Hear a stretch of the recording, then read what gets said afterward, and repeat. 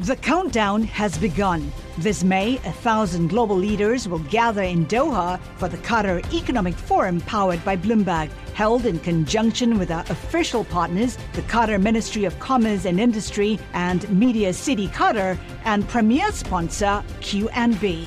Join heads of state, influential ministers, and leading CEOs to make new connections and gain unique insights. Learn more at QatarEconomicForum.com.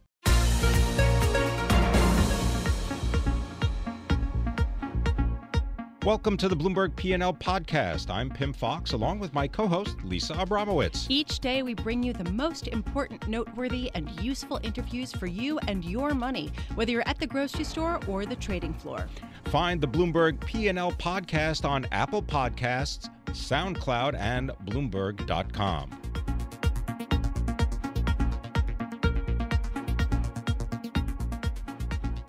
Joining us now, we are very pleased to say, is Jim Anderson. He is Chief Executive Officer of Social Flow in New York.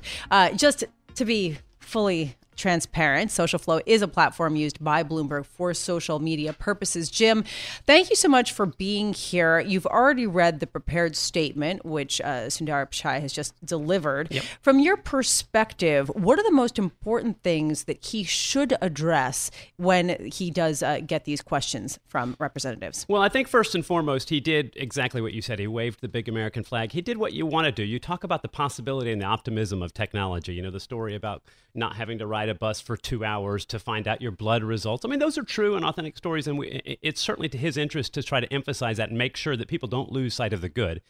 That being said, we're about to get the rest of the story, right? And they've got a lot of things to worry about, whether it be privacy, whether it be the alleged bias against conservatives, whether it be sort of the EU issues and just data in general. You know, there's a lot of things that I'm sure we're about to hear a lot of fairly pointed questions about. But Jim, the whole purpose of the hearing is, is not the point of the good. Right. Right? I mean, the idea is to figure out where the data goes. Well, that is absolutely one very important thing. And I think ultimately that data and privacy issue is one of the most foundational ones. I'm not sure that's going to be the biggest issue. I think you're going to hear a lot about the alleged bias against conservatives. And we've talked about that before, this idea of shadow banning. If I type in social into Google because I'm the CEO of Social Flow, I want it to autocomplete Social Flow. It's more likely, though, to autocomplete Social Security because that's a more common search than Social Flow. And so you get these anecdotal... Do you believe there's a bias when it comes to search results? I don't, actually. I truly... First off, you can't prove a negative. I can't prove that there's no bias. And again, there's billions and billions of search results. And what really constitutes bias? But Google could prove it. I'm not sure Google could prove a Really? negative, right? Because think about it. Your search and my search are different, right? Unless we're using an anonymous browser in incognito mode, Google knows a lot about you. Google knows a lot about me. So actually, when I search for social, it may actually autocomplete Social Flow because Google knows that I search for Social Flow a lot. I don't think Google could demonstrably prove that they never discriminate against anyone. What do you think is the main issue? Is it privacy? I do think it's privacy and data, and I think we can look to the EU as to what's going on. Different regulatory construct, different sort of cultural expectations. But I think that is the vanguard of what you're going to see in the rest of the world, too. And not just privacy, but also antitrust. Think about it. So Google is being accused of effectively bundling, right? The Android operating system and Google Maps, you're sort of inappropriately bundling those together. Is anybody other than me think that's exactly what happened to Microsoft 2 decades ago, right? It was Windows operating system and Internet Explorer. The Department of Justice in the U.S. said you're inappropriately bundling those. It took 20 years for Microsoft to effectively recover from that. And they've done so quite nicely, but in a very different way with cloud computing, et cetera. So I think that and some combination of the privacy and data are really where you're going to see the big focus for Google. I'm not sure, though, today in the testimony that's going to be the big area of focus. Is there also a necessary focus on the dominance that Google has in search? Absolutely. I mean, and I think any of those antitrust points is predicated on a dominant position, right? The reason the Microsoft issue was so big was they were so dominant. I think that's exactly right. Google is incredibly dominant in that regard. So the implication here in the Microsoft analogy is that there is going to be a big effort to break up Google for its dominance. I don't see where the political pressure comes from. That's a remedy. I'm not jumping all the way to remedy. I think first you have to prove that there's an issue, and I think that's going to start and continue in the EU. I think you're exactly right. I don't see the political pressure in the U.S. building for any kind of breakup anytime in the near future. I think that's not in the cards. But it's a big world out there. Google is a global company. So I think what happens in the EU could very well propagate elsewhere. First, beyond the U.S., and then ultimately maybe in a little bit of a different political climate back here to the States. Is it worth noting that this does not just take place on your mobile device, but also on whatever devices you use at home, whether they are television monitors or PCs or some kind of computer? I think that's exactly right. So, Amazon Echo, obviously different company, different competitor. And it is worth bringing up, by the way, I think one of Google's big risks here is actually not necessarily just the government and regulation, but Amazon. So Google knows what you search for. Amazon knows what you buy. So there aren't a lot of companies that Google is afraid of, given their size and scale, but I'm sure they're paying a lot of attention to what Amazon is doing. But your core point about the devices, the connected home, everything, it's not just a mobile device, it's not just a computer, it's everything that's connected to the internet.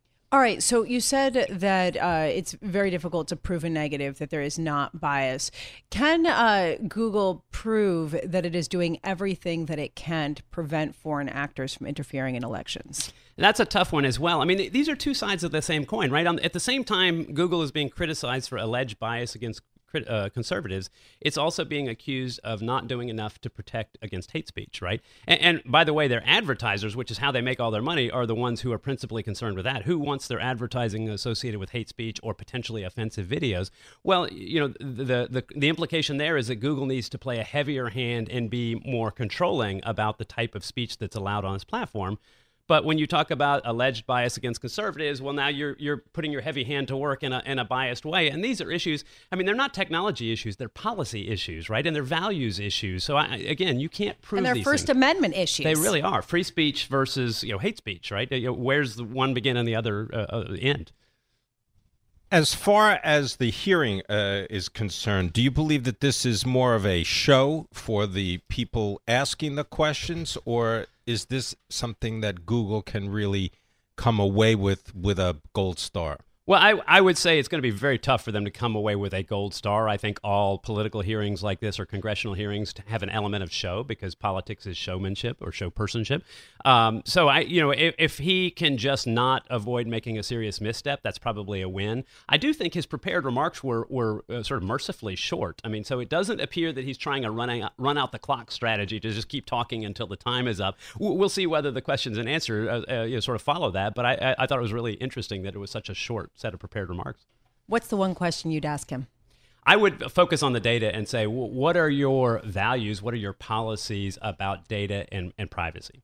And I might just stop right there and let him give as an expansive an answer as he's willing to. Thanks very much for being with us. Jim Anderson is the chief executive of Social Flow. And in full disclosure, Social Flow is a platform that is used by Bloomberg for social media purposes.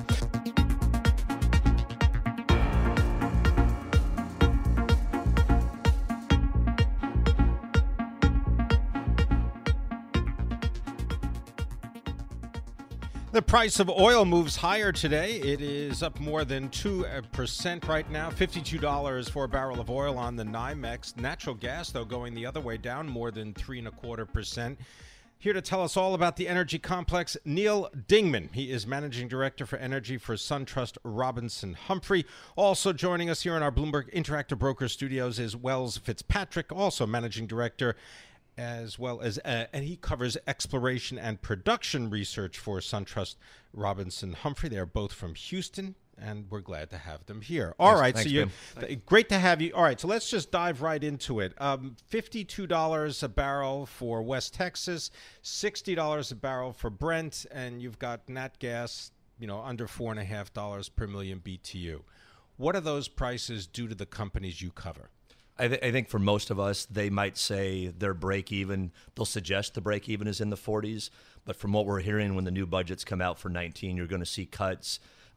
You've already saw, who was it earlier this week, just a day or two ago, Conoco, one of the very largest that we don't follow, but talk about single-digit growth and returning shareholder value. And again, I think that's going to be a common trend, even with our smaller companies. So I think overall, Pim, you're going to see a lot more cuts as long as oil is anything under $60.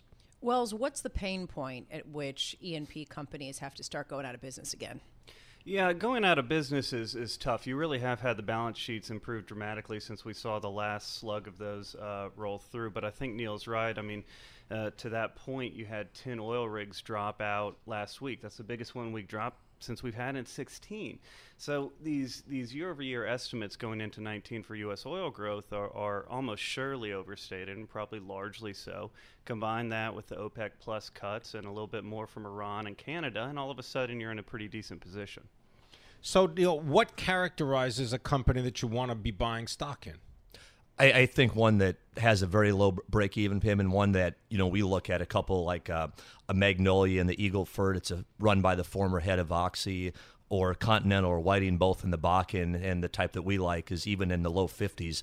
We think all three can generate free cash flow. To me, it's really interesting because as both of you speak, I'm thinking, all right, so if OPEC Plus is going to be cutting production, and then you have rigs already coming off and probably cuts to production further in January from U.S. companies, you guys both are expecting much higher oil prices. Is that correct, Wells?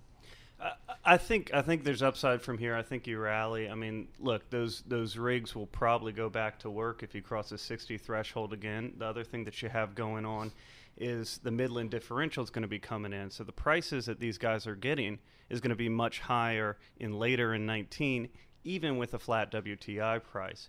So I think that the fundamentals are improving for all of these guys. I think that the realizations are going to improve for all of them. But to your point, I think you're right. You do have more levers that are pressing oil up than down. I would agree as well. I think the only thing I'm nervous about is if you get a snapback and it goes up too quickly. Again, we've seen that happen. I mean, again, we're down almost over 40% since the 1st of October. Could we go up as quick? Probably not, but we certainly could go up very quickly. Wells, talk about cash flow, if you can, free cash flow at some of these companies. Which ones have it and which ones don't, and why would that change your decision on what to invest in? Yeah, there's a huge discrepancy across E&P, and it's interesting because in this recent pullback, everything's been hit relatively universally. And so you have companies like I'd highlight PDC or MBL Noble. Both of them have double-digit free cash flow yields in 2020. Both of them are trading at less than 4 times. These are high-quality companies with little to no debt and a lot of free cash flow. Now, on the other side, you have some small caps, some micro caps that are going to be a little bit tighter, but you certainly have enough companies that fit that mold. They're growing under their own power with great assets. So I just am curious from your perspective, Neil. I'm looking right now at the S&P 500 energy subsector. It's down a lot. I'm glad you phrased it that way. I have a feeling you are talking and trying to comfort a lot of your clients to soothe their tears, dry them up. What makes you confident that we're going to see some stability from here? I think just the comments from some OPEC Plus. I mean, Pim mentioned that earlier, and I think by them more than willing to come in and I would call that sort of the stabilization. You didn't have that prior to 16. 16 was the first time that you saw them in a material way come in, and now they're continuing to say that, both Russia, both Saudi, et cetera, et cetera. So again, I think it's very unlikely if we do go under 50, we stay there long. Wells, if you loved energy stocks at 75, 65, and 55, don't you have to really fall in love with them at 52? I think that's right. And the other thing that I'd note is that you are at multi-year lows on multiples. Like we've talked about, you have a constructive setup in the commodity, both gas and oil. So I think now is the time to be buying. And I think when people sharpen their pencils going into January and start building books, you could see a reversal in these names. When you guys talk to clients generally right now, Neil, any optimism whatsoever?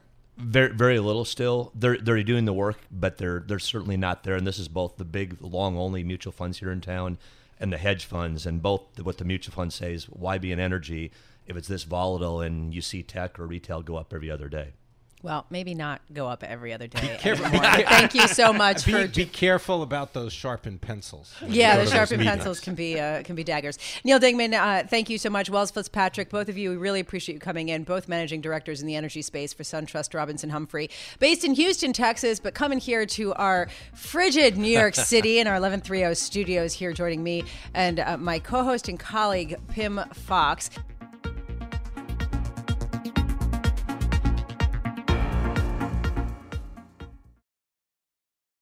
The countdown has begun. From May 14th to 16th, 1,000 global leaders will gather in Doha for the Qatar Economic Forum powered by Bloomberg.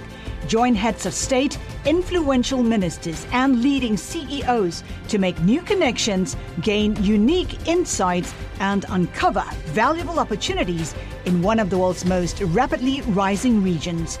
Request your invite for this exclusive event at QatarEconomicForum.com.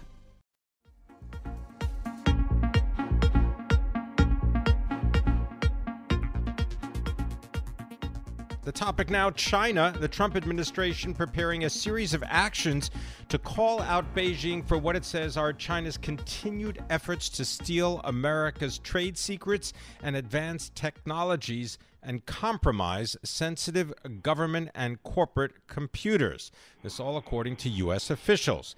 Here to tell us more about the relationship between the United States and China is Michael Smart, Managing Director, Rock Creek Global Advisors. And previously, Mr. Smart was the Director for International Trade and Investment on the staff of the National Security Council at the White House, and he's previously served as International Trade Counsel on the Democratic staff of the U.S. Senate Committee on Finance. Thank you very much for being with us, Michael Smart. What can you tell us about the ongoing confrontation and challenges that the relationship between the United States and China face? Yeah, well, first I would say it is undoubtedly positive that the two leaders, Donald Trump and Xi Jinping, agreed to avoid further escalation for now and agree to have discussions. That's the good news. The not-so-good news is I'm not optimistic that they can actually tackle the agenda that the U.S. has in mind over the 90-day period they set out for themselves. It involves some very difficult issue, preferential treatment of Chinese state-owned enterprises. You mentioned violation of intellectual property rights, restriction on foreign ownership of Chinese enterprises. This is difficult stuff, and I don't think 90 days is nearly enough to tackle that. And tweets about auto tariffs are really kind of a distraction from the core issue of structural reform. That's the first point. Well, Michael, I actually want to follow up on that. What is the primary agenda of the U.S.? I mean, is this a national security issue? Is this a trade deficit issue? You know, what's sort of the primary driver here? It's a really good question. So the structural reforms are those that I mentioned. Those are the ones that USTR, Lighthizer, and Liu He will be focused on in their negotiation. But I have a real question about whether China has enough incentive to make those reforms if the only thing on offer is the reduction of U.S. tariffs. And the reason is because they've seen this dispute spread into the areas, Lisa, you just mentioned, which is national security. And in these areas, they see the potential for even more harm than comes from the U.S. tariffs. And here I'm talking about export controls, so basically the denial of U.S. technologies to Chinese companies, tight restrictions on inbound Chinese investment into the United States, the U.S. efforts around the world to encourage other countries to keep Chinese telecommunications equipment out of their infrastructure. These and other efforts are undertaken by national security officials, and I think are of concern to the Chinese, and will make the trade negotiation more difficult. Michael Smart, if there were to be Justice Department moves to announce indictments of hackers suspected of working for Chinese intelligence services and participating in espionage campaigns targeting U.S. networks, what would that do to the talks? Well, certainly it would make them more challenging. But those efforts must continue, and they must be on a separate track. In the same way, the detention and potential extradition of Mrs. Meng, the CFO of Huawei. These are criminal law enforcement matters, national security matters, and the timing certainly complicates the early stages of this discussion, but I don't expect them to be traded off at the negotiating table. You know, Michael Smart, since you did serve as International Trade Counsel in the Democratic staff of the U.S. Senate Committee on Finance, I'm curious, from a partisan perspective, your take on what sides are for what trade negotiations. Because interestingly, Democratic senators have come out in favor of the Huawei prosecutions. Not that it's their say anyway. It's the federal court in the Eastern District in Brooklyn. But I'm just wondering, you know, what's the common ground here between Republicans and Democrats as to how the U.S.-China trade relationship has to change? Yeah, I think there's a lot of common ground that the U.S. can't follow the same policy that it's followed in the past of bilateral dialogues and discussions that did not produce adequate results. And so I think when they see this opportunity, they're going to look for the same kinds of results, whether you're a Democrat or Republican, getting at structural issues that will improve U.S. access to the China market, both in terms of exports and investment, for the long term. And I think there is a reluctance for the U.S. simply to be satisfied, you know, with a series of Chinese purchases of U.S. goods to maybe make a temporary reduction in the trade deficit. Yeah. They're looking for a more substantive deal. Michael, who dropped the ball then in not dealing with this earlier? Oh, gosh. I mean, I think you have to go back 20 years. I mean, certainly when China acceded to the WTO, there was an expectation that they were on the trajectory of economic reform. That changed in the late 2000s and became much more state-centric, and this year will be the first year that the private sector has actually contracted as a share of the Chinese economy. So lots of people got it wrong in trying to see where the Chinese economy was headed, and now we're trying to go back and do the reforms that are necessary for China to be really part of the international trading system. If an executive of an American company, a chief financial officer, for example, called Michael Smart for advice on whether he or she should go on a trip to China for business, what would you say? I would say, can you postpone that trip to the second quarter? I mean, it's seriously. You know, I really would. I mean, I hope that the evidence and the case that they have against Mrs. Meng becomes clear. From the early reports, it does appear that she has some individual responsibility for the alleged sanctions violations that occurred. If that's true, then the course that the U.S. is taking will be seen as justified, and just one-off retaliation by the Chinese, that will be much harder for them to undertake. But we don't know that yet, and so for the time being, I would let the waters calm and see if you can take care of that business a couple of months down the road. And that's certainly the advice that a number of big companies are telling their top executives right now. Michael Smart, thank you so much for being with us. Love your perspective. Michael Smart, Managing Director at Rock Creek Global Advisors in Washington, D.C. He's worked with the Senate on crafting trade policies, so coming from a very much informed view.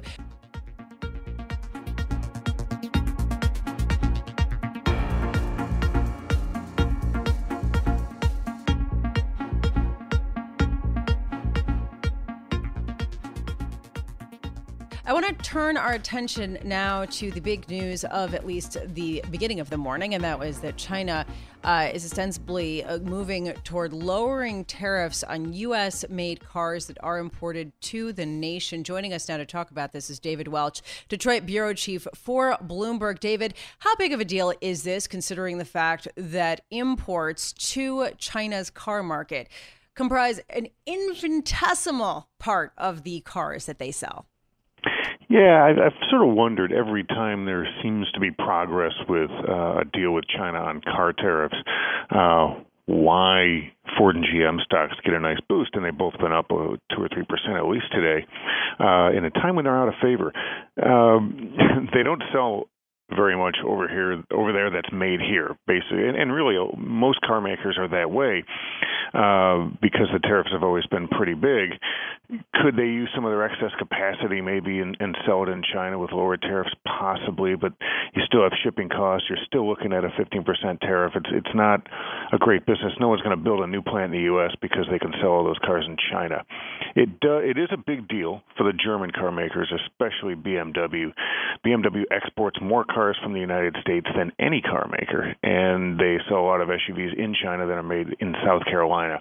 So it certainly helped them. It would certainly help Daimler, which owns Mercedes. And that's kind of about it. You're really not seeing a lot of cars go that way. It's maybe more of a sentiment play where, okay, if Trump is happy, maybe he will rattle the saber less and do fewer things with tariffs on other commodities, other products with other markets. I think maybe that's what's going on. David, the majority of the vehicles that are made by U.S. automakers that are sold in China are made in China, right? Right, and usually with a joint venture partner. So GM shares about half of its income with one of a couple of partners they have. It just makes more sense to do it over there because of the long shipping lines and that sort of thing. And the tariffs have always made it almost impossible.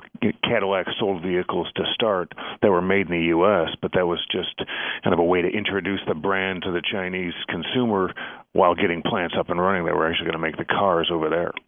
Between GM and Ford, who potentially benefits more from a potential thawing in Chinese tariffs or other restrictions in car makers from the U.S. going to China? Probably at this point, Ford, because they're still trying to expand over there. GM got a jump by setting up shop in China in the 90s, and Ford is also manufacturing vehicles over there. But if the tariff barriers do come down, there are other vehicles that they may want to send from here to there while they get manufacturing up and running. It's not a bad way to test the market and see if consumers over there like a certain model. Yeah. And so I think given that Ford's kind of behind GM in developing the brand and a consumer following in China, it could help them more. How about Tesla? Does this really benefit them? It could, although they're talking about manufacturing over there, and they've got plans for a factory in China underway. But yeah, it certainly would help them because even though their cars are already expensive and wealthier consumers are buying them, those are pretty big tariffs they've had to pay on things like the Model S and Model 3 with it, getting up to production. I'm sure they'd love to sell cars in China. And, 15% tariff is still a pretty big disadvantage. But when you're one of the few companies selling an all-electric car, it certainly would help them kickstart things until they can get the cash and get everything going to get a new factory up and running in China. And by the way, we know how long it takes Tesla to get full production at a new factory going, so they could be exporting cars from here for quite a while if that was the plan. David Welch, the cars that are made by U.S. automobile makers are not necessarily cars, right? They're pickup trucks. Isn't that what they make here in the United States? Yeah, and sport utility vehicles, quite a few of them, sure. Are those the kind of cars that the Chinese consumer wants? Chinese consumers aren't buying pickup trucks the way Americans do, but SUVs, absolutely. In a lot of ways, Chinese consumer tastes are very similar to what Americans like.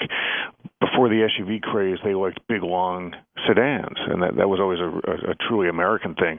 If you go back to the 40s, 50s, and 60s, well, really 50s and 60s, there were British political cartoons about these ridiculously long American sedans, and the Chinese consumers always liked a big sedan, and then when there were many more SUVs available, they started latching onto those, and it's very similar. It's not quite the urban cowboy pickup market over there, but that could develop as construction continues, and once the economy kind of gets back into overdrive there.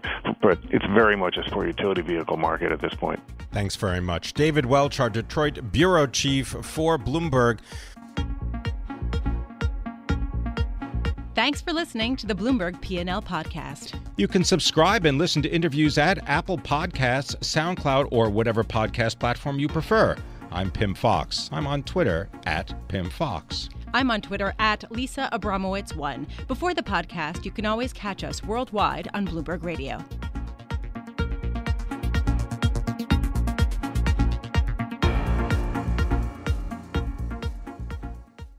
The countdown has begun. This May, 1,000 global leaders will gather in Doha for the Qatar Economic Forum powered by Bloomberg, held in conjunction with our official partners, the Qatar Ministry of Commerce and Industry and Media City Qatar, and premier sponsor QNB. Join heads of state, influential ministers, and leading CEOs to make new connections and gain unique insights. Learn more at QatarEconomicForum.com.